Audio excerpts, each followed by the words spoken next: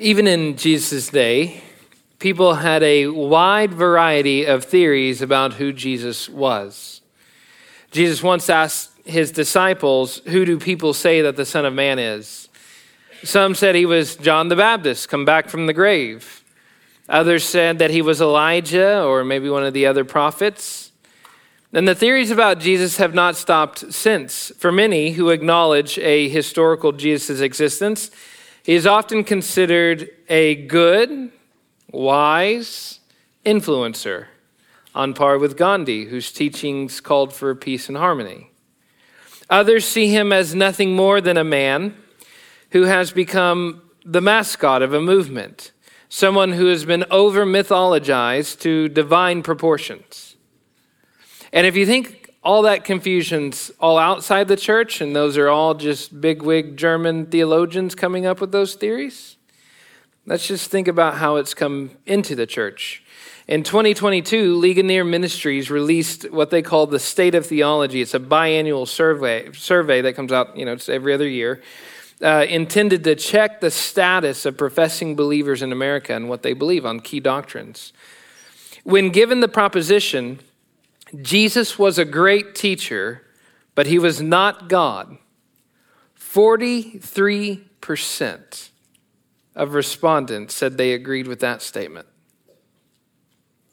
When asked about the statement, Jesus is the first and greatest being created by God. You ready for this? An astounding 55% said they agreed. Now, if you think, well, those are like, maybe they're polling Jehovah's Witnesses. No, these are people who would call themselves evangelicals. These are the same group of people that 68% of them responded that they believed that every Christian has an obligation to be in and join a church. Out of all the people answering this questionnaire back, 55% thinking that Jesus was the first created man, 43% thinking he was a great teacher, really good guy, but not God. So that said, who is Jesus? Maybe you're here and you would squirm at that question and just not sure how to answer that question. How should we, as gospel-centered Christians, understand his person and work? That's why we study the hymn in Colossians 1, the hymn known as the Christ hymn. It provides one of the most succinct statements of faith when it comes to who Jesus really is. It reminds us that he is not a mere man. So he's not just a flesh and bone person like me, you, or Gandhi. He is not a mere man.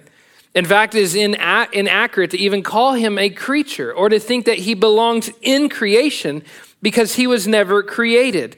He's not a mere teacher or even a mere cultural influencer, some pre-modern TikTok influencer that we've all continued to listen to.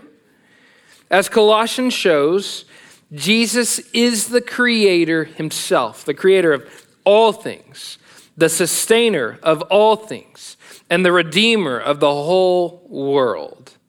And because of who he is, we have a joyful obligation to remain steadfast and stable in our faith in him. Now, for tracking Paul's message closely, we started Colossians last week. It's worth asking why Paul thought this was a good place to insert this Christ hymn. So far in Colossians, Paul has greeted the brothers in Colossae. He's thanked God for what God has already done in them and has asked that God would fill them with knowledge and wisdom and understanding so that they could walk worthy and in a way that's pleasing to the Lord. And one aspect of that worthy life was that they would give thanks to the Father. And why should they give thanks to the Father? Well, for two reasons in particular. Number one, because the Father had qualified them to share in the inheritance of the saints. But then number two, he has delivered them from the domain of darkness and transferred them to the kingdom of his beloved Son. As Paul explains, it is because of what God has done through his Son that we have redemption, which he defines as the forgiveness of sins, which means every pornographic thought that you've ever had, every greedy moment, every lust, every moment that you've gossiped, all of that forgiven in Christ. You have redemption and restoration is offered in him. Now, Paul's singular goal in writing is to inspire the Colossians and you as readers to give thanks and to praise this Jesus as he is. Not the Jesus that we come up with in our minds, but the Jesus who really is, the Jesus who really lives, the Jesus who really reigns on high. He wants to bring them to thanksgiving and praise. And so it seems like a perfect opportunity to tell them, yeah, Jesus is the one. It's because of Jesus that you've been transferred from the domain of darkness into the kingdom of light. And in this moment of trying to inspire his readers to praise, Paul himself seems to outbreak in praise. He mentions the beloved Son, and next thing you know, you have this hymn that just flows from him. Now, I don't know if he wrote the hymn. It seems like the hymn was already in existence in the church by the time Paul was writing, and that this might have been a well-known hymn that he took and inserted into the letter of Colossians. Either way, Paul begins singing through his pen to the beloved Son, reminding us who he is, reminding us of what he's done. So the whole point of this text is to inspire your fascination, your awe, your thanksgiving, your praise of the beloved Son through whom you have redemption. And so the only appropriate response today is just that, praise and adoration for who Jesus is. The reason we get Jesus wrong so much is because we don't adore him enough. The reason we get Jesus wrong so much is because we don't think about what he's done enough. So we think about what he's done, we adore him, and that leads us into orthodox, gospel-centered theology about who he is. If you look at the hymn carefully, it can be broken up into 3 basic sections, which by itself, just the way the song is structured, is amazing. 3 basic sections. The first declaring Jesus as creator and king of creation. The second, which is the middle focal point of the fact that all things currently at this moment find their being in him. He has supremacy in both the world and in the church. And then the third section, proclaiming Jesus as the king of redemption, new creation. So there's a couple ways to think about this. The hymn praises Jesus, who is preeminent and supreme in the past, creation, in the present, in the world and in the church, and in the future, when all things are made new. You know what that tells us? There's never been a moment that Christ has not been supreme. We're not waiting for Christ to become preeminent. We're engaging in a story that's already happening. His preeminence is old news. He's been preeminent from the moment it said, "Let there be light." And then he's preeminent right now in every event that's happening in the world. In every event that's happening in this church. And then he's preeminent in the world to come. There's never, ever, ever been a moment that Christ was not the eternal king. You realize when we say eternal king, when we say Jesus is the eternal king, we praise God for his eternality. We're not just thinking forward like forever in the future. We're also thinking forward backwards as if there's no beginning. Jesus has always been the king. Jesus has always been supreme, never had a beginning, and his dominion will have no end. He's been preeminent through it all. Another way you can think about it, it's not just past, present, future, but also in his work, in his titles. Jesus the creator, Jesus the sustainer, Jesus the redeemer. Now, just those titles alone, this hymn is just basking in the glory of who he is, expecting you to join in the party of praising and worshiping him, the creator, sustainer, the redeemer, all in hope that you'll be brought to awe and adoration of who Jesus is and what he's done in the world. So let's look at that first one, Jesus, the creator. Having mentioned the beloved Son, Paul begins describing him with the highest praise. He is the image of the invisible God, the firstborn of all creation. For by him all things were created, in heaven and on earth, visible and invisible, whether thrones or dominions or rulers or authorities. And get this, just in case you didn't catch all that, all things were created through and for him. Now in this little section, again, we see Christ supreme for who he is and what he's done. First, who is he? He is the image of the invisible God. Now, I just want to be clear about this. Paul is not saying, this hymn is not saying that Jesus is an image bearer like you and I. It is one thing to be made in the image of God and another thing to be the image of God. Jesus is the image of God. You are in the image of God. Those two things are drastically different. Jesus was not created in the image of God. He is the image of God, and we're created in his image. He is the image in which we were made. He's the image of God. You and I are image bearers created in the glorious image of God, which means that when people see us, there should be attributes, there should be aspects in which they are reminded of God. Do you understand that Jesus doesn't just remind us about God, he reveals God. He is God. It's not just that there's a parallel of, I see Jesus and that just that reminds me, it echoes things about God. No. He is God who is revealing God to you. That's what it means for him to be the image. In him, just think of the image of God. What is true about God? God is omniscient. God is omnipotent. God is omnipresent. God is self-existent. God is eternal, which doesn't mean he's just going to live forever. It also means he had no beginning, right? So eternal means no time. There's no beginning and no end. And he's immutable, which means he never changes. He stays the same forever, right? So long before the stars were singing in the sky, long before the sun rose, God was exactly as he is now. All of that is true about Jesus.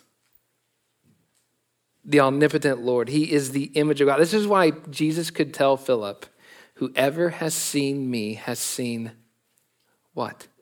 The Father. Whoever's seen me has seen the Father. Jesus could say that. I can't say that. That's blasphemy. If I say, if you look at me, you see the Father. That's blasphemy. That's heretical.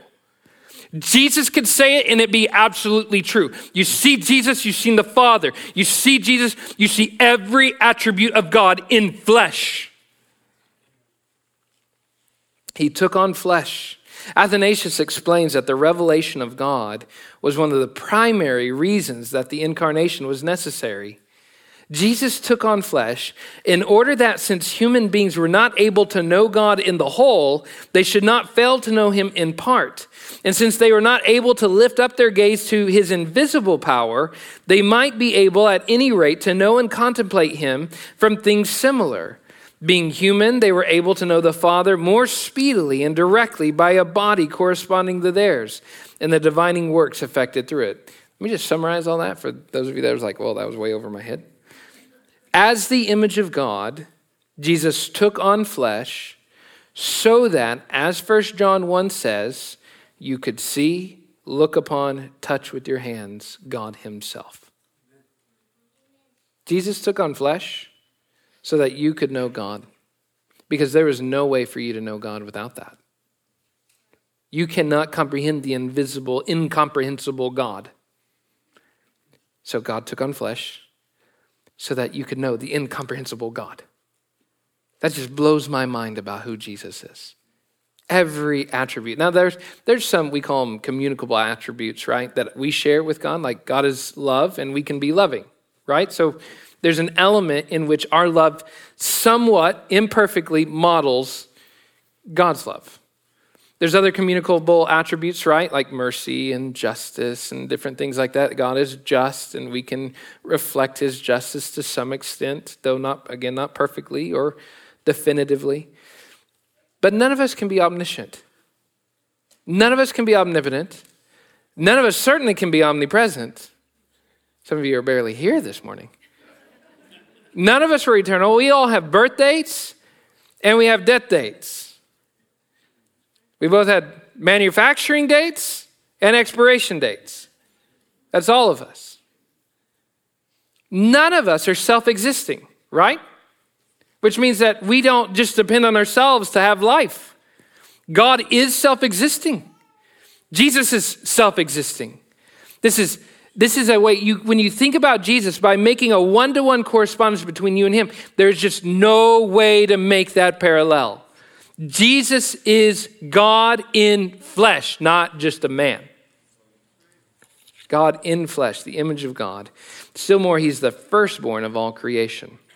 Now, typically, when we read firstborn throughout the generations, people have tried to interpret this as like the first made, right? Like they're thinking of firstborn, like Timothy's my firstborn, Abigail was secondborn.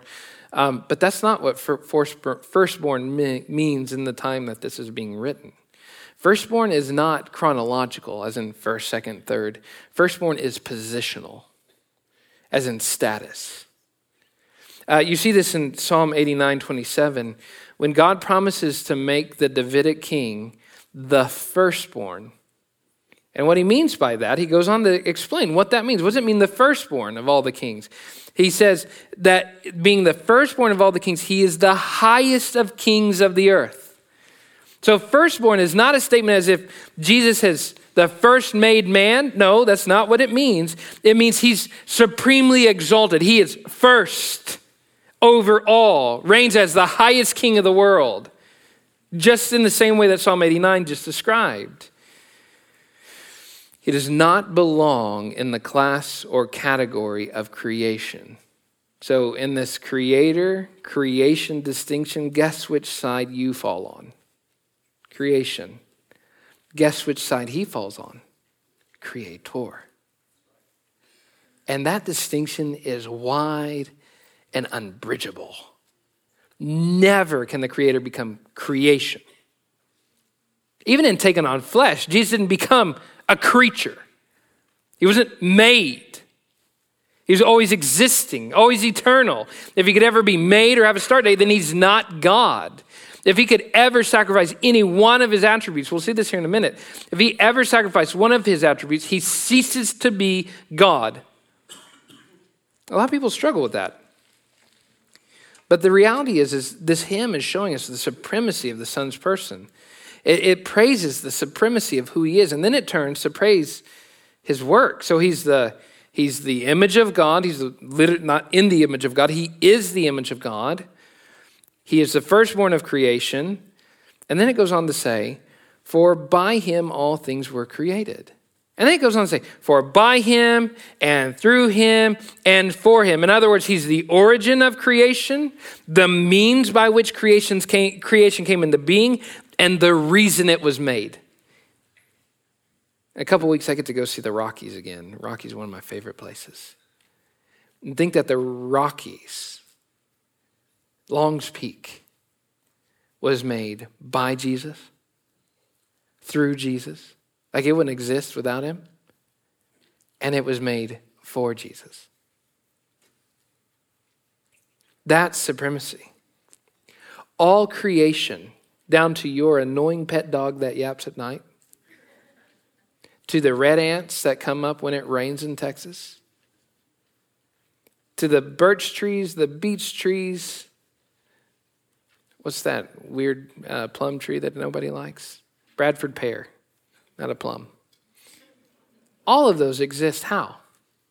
By, through, and for Jesus. That's amazing supremacy.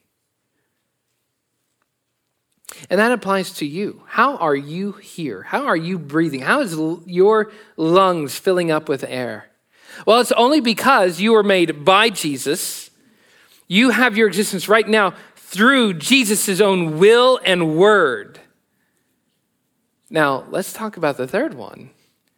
You exist for Jesus, not for yourself. Not for your individual wants, not for your rights, not for your aspirations and goals. You exist for Jesus because he's the creator of all things. In other words, the Son stands supreme and at the center of everything. You know, typically when people hear that, they say amen because it's such an astounding truth, right? How often have you thought about the fact that the Son of God is the means by which, you go back to read Genesis 1:1, in the beginning, God created the heavens and the earth. And at that moment, you begin hearing that voice, let there be light, in a totally different way. That let there be light, the word, the logos of God, working to create all things so that all things could have their existence. Guess who was there? And not just there as a witness, there as a participant, there as the creator, the person that we worship named Jesus. There as creator. So amazing, I think. Supreme in the past, supreme before I was even thought of, supreme before there was a Grand Canyon, supreme before there was a Milky Way, supreme before there was even a star shining in the sky, supreme way, way, way back, without beginning. And so the hymn sings that Jesus is the creator of all things, but then it moves to describe him as the sustainer of all things. He's supreme at the creation of all things, but he continues to be supreme at this moment. It says he is before all things, which I think there's an argument, is that chronologically or positionally? Is he before all things as in first place? Or is he before all things as in he existed first, before all things? Yes, both, and he's before all things. Whether he's in front of it or if he existed before it, both those things are true, right? He's before all things. And listen to this. And in him all things hold together. And he is the head of the body and of the church. Now, let me just kind of talk about this. In him all things hold together. In the Greek word, it literally means in him all things find existence. Find their existence. In other words, there's not one thing in this earth that would exist at this moment, including the chair you're sitting on, if the Son didn't will it to. Think about the supremacy of this in Hebrews 1. Hebrews 1 says, Jesus upholds the universe by the word of his power. Now, typically in Christian tradition, we've interpreted that to mean that if Jesus didn't speak it into existence and continue letting it have its existence, it would not exist. If at this moment Jesus dropped the ball and forgot about you, you would just be like, on Thanos and Avengers, spoiler alert, Thanos snaps and everybody just goes to dust. That'd be you if Jesus stopped speaking you into existence. All things are sustained, are living, and are breathing and exist at this moment. Why? Sheerly because Jesus wills for it too. Is there any disagreement about that? I mean, this is supremacy in its greatest, sovereignty in its greatest. Do you know what that means? Are your most hateful political enemies? They exist because Jesus wants them to.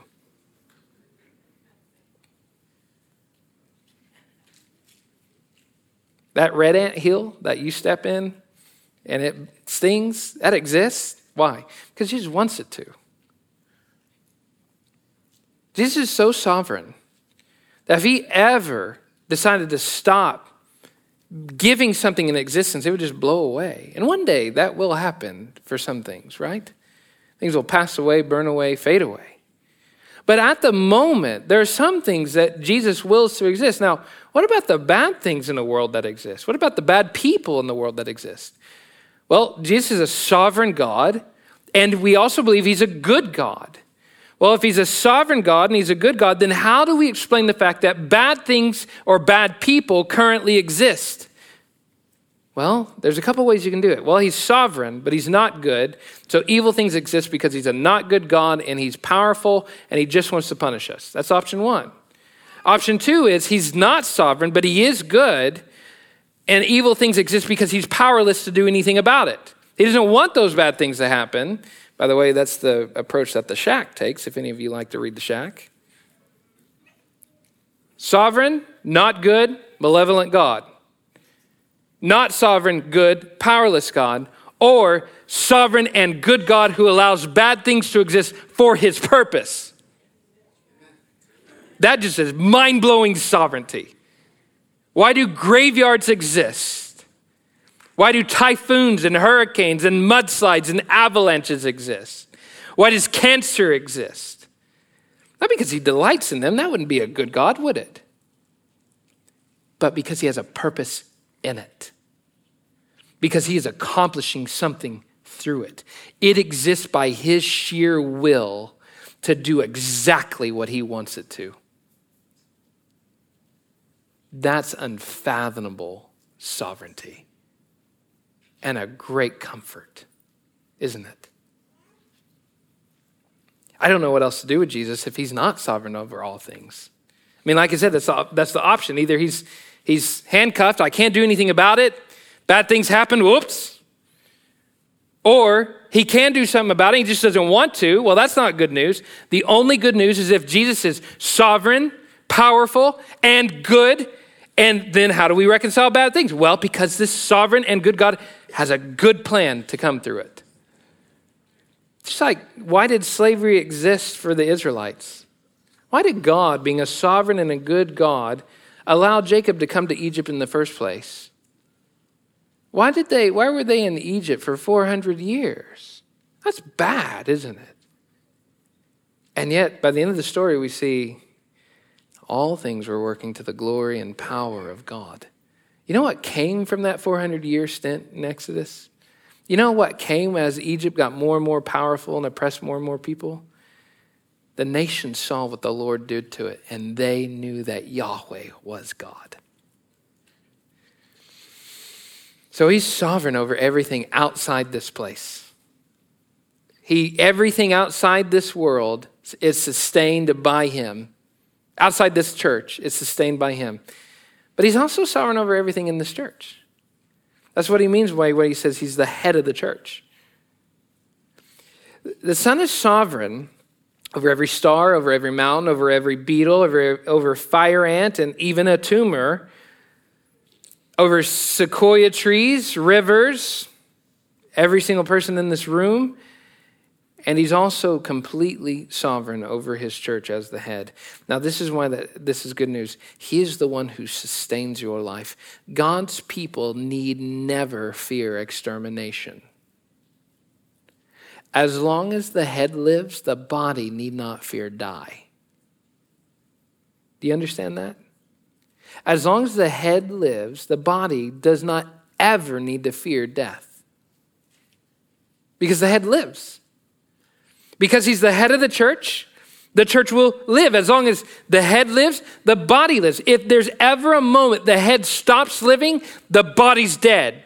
But for us, we have a Savior who died once, rose again, will never die again, and is the head of the church. And that's why we can have absolute supreme confidence that God's people will live forever. That's one of the reasons Jesus said, I am the resurrection and the life. Whoever believes in me will never die, but will live. How can he say that? Well, because he's the sustainer of his people. That makes you about this small and him really big. He's the sustainer of all his people and all that goes on in the world. So we have past, supreme in creation. We have present, supreme in the world, supreme in the church. Well, what about the future? This one is the one that we all get antsy about, right? And start nail biting. What about 2024? What about after 2024? What about in the years to come? Well, we find out that the Son is supreme in the future as well. He is the beginning, the firstborn from the dead, that in everything he might be preeminent. For in him all the fullness of God was pleased to dwell, and through him to reconcile to himself all things, whether on earth or in heaven, making peace by the blood of his cross. Now, the word beginning here, the beginning of what? Jesus is the beginning, but the beginning of what? On one level, the hymn is describing the beginning of a new age, specifically the age of resurrection. This is a new creational event. So what is Jesus the beginning of? Jesus is the beginning of a fresh start, of a new creation, of a new world free from death. He's the firstborn of the dead, meaning he's the first one that's effectively walked out of death's hold and defeated it, marking that there are a lot more to follow. He burst open the door. He said, follow me, everybody. Life's this way.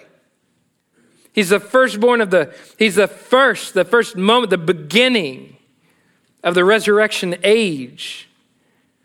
Should remind us of Romans 14:9 too, right? When Jesus has taken on life, he died, and he rose again. Why? For to this end Christ died and lived again, that he might be Lord both of the dead and of the living. So it's good news that Jesus is supreme in creation, right? And starting up all this.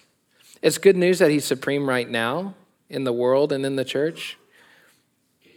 But it goes even better than that. He's supreme over death itself. He's the sovereign that death must listen to, that death will eventually be defeated by. That last enemy to be defeated is death. That's what the Bible promises. Who's it defeated by? By our supreme King, Jesus. He's the beginning. He's the firstborn from the dead. And if that's not enough to convince you why he should have preeminence in your life in first place in both creation and new creation, the hymn continues to go even further.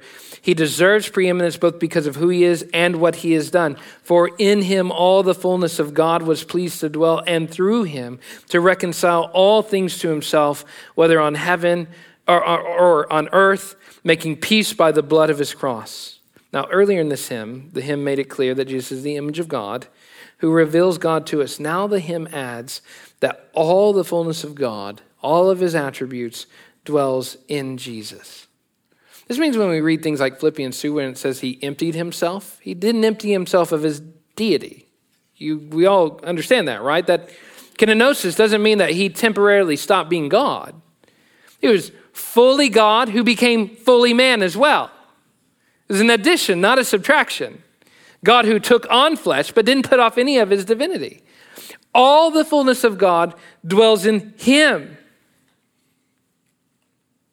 If any of his attributes, divine attributes, could be altered, then he wouldn't be divine.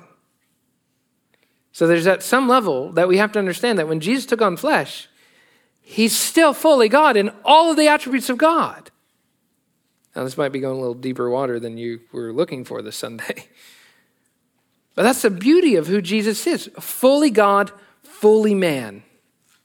Not half God, not Hercules, right? Half God, Father God, and then a human mother. He's not a demigod. He's fully God, fully man at all points from here on out. And it's explicitly because of who he is, the God-man, that he was fully able and qualified to reconcile all things by making peace by the blood of his cross. You know, if I die on this stage, I have the ability to reconcile nothing, not even an anthill, to the Lord.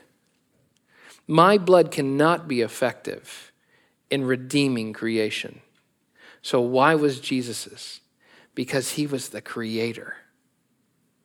Because he is the creator who took on flesh, and the creator who took on flesh and then died to redeem all things back to himself, to reconcile and restore us back to himself. So supreme in creation, supreme right now, supreme in redemption. It takes us to the depths of Christology. Who is Jesus? Well, he's the creator, he's the sustainer, and he's the redeemer. He's the supreme king, eternal, past, present, and future. Now, what does all this mean for you? All this might seem like just high theology to you.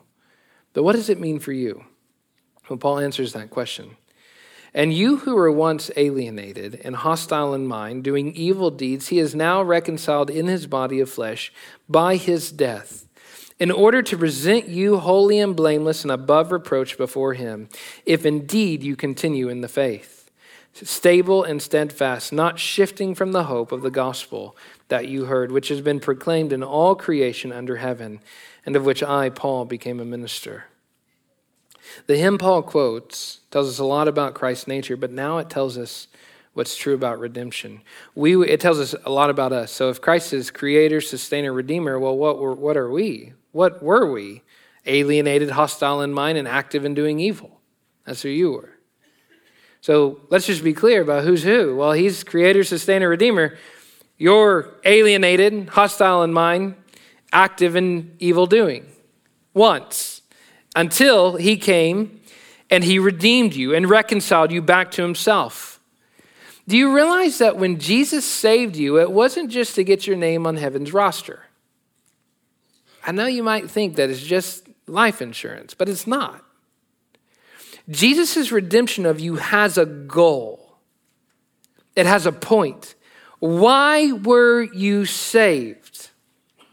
So that you will be presented holy and blameless and above reproach. Stagnant disciples are an oxymoron.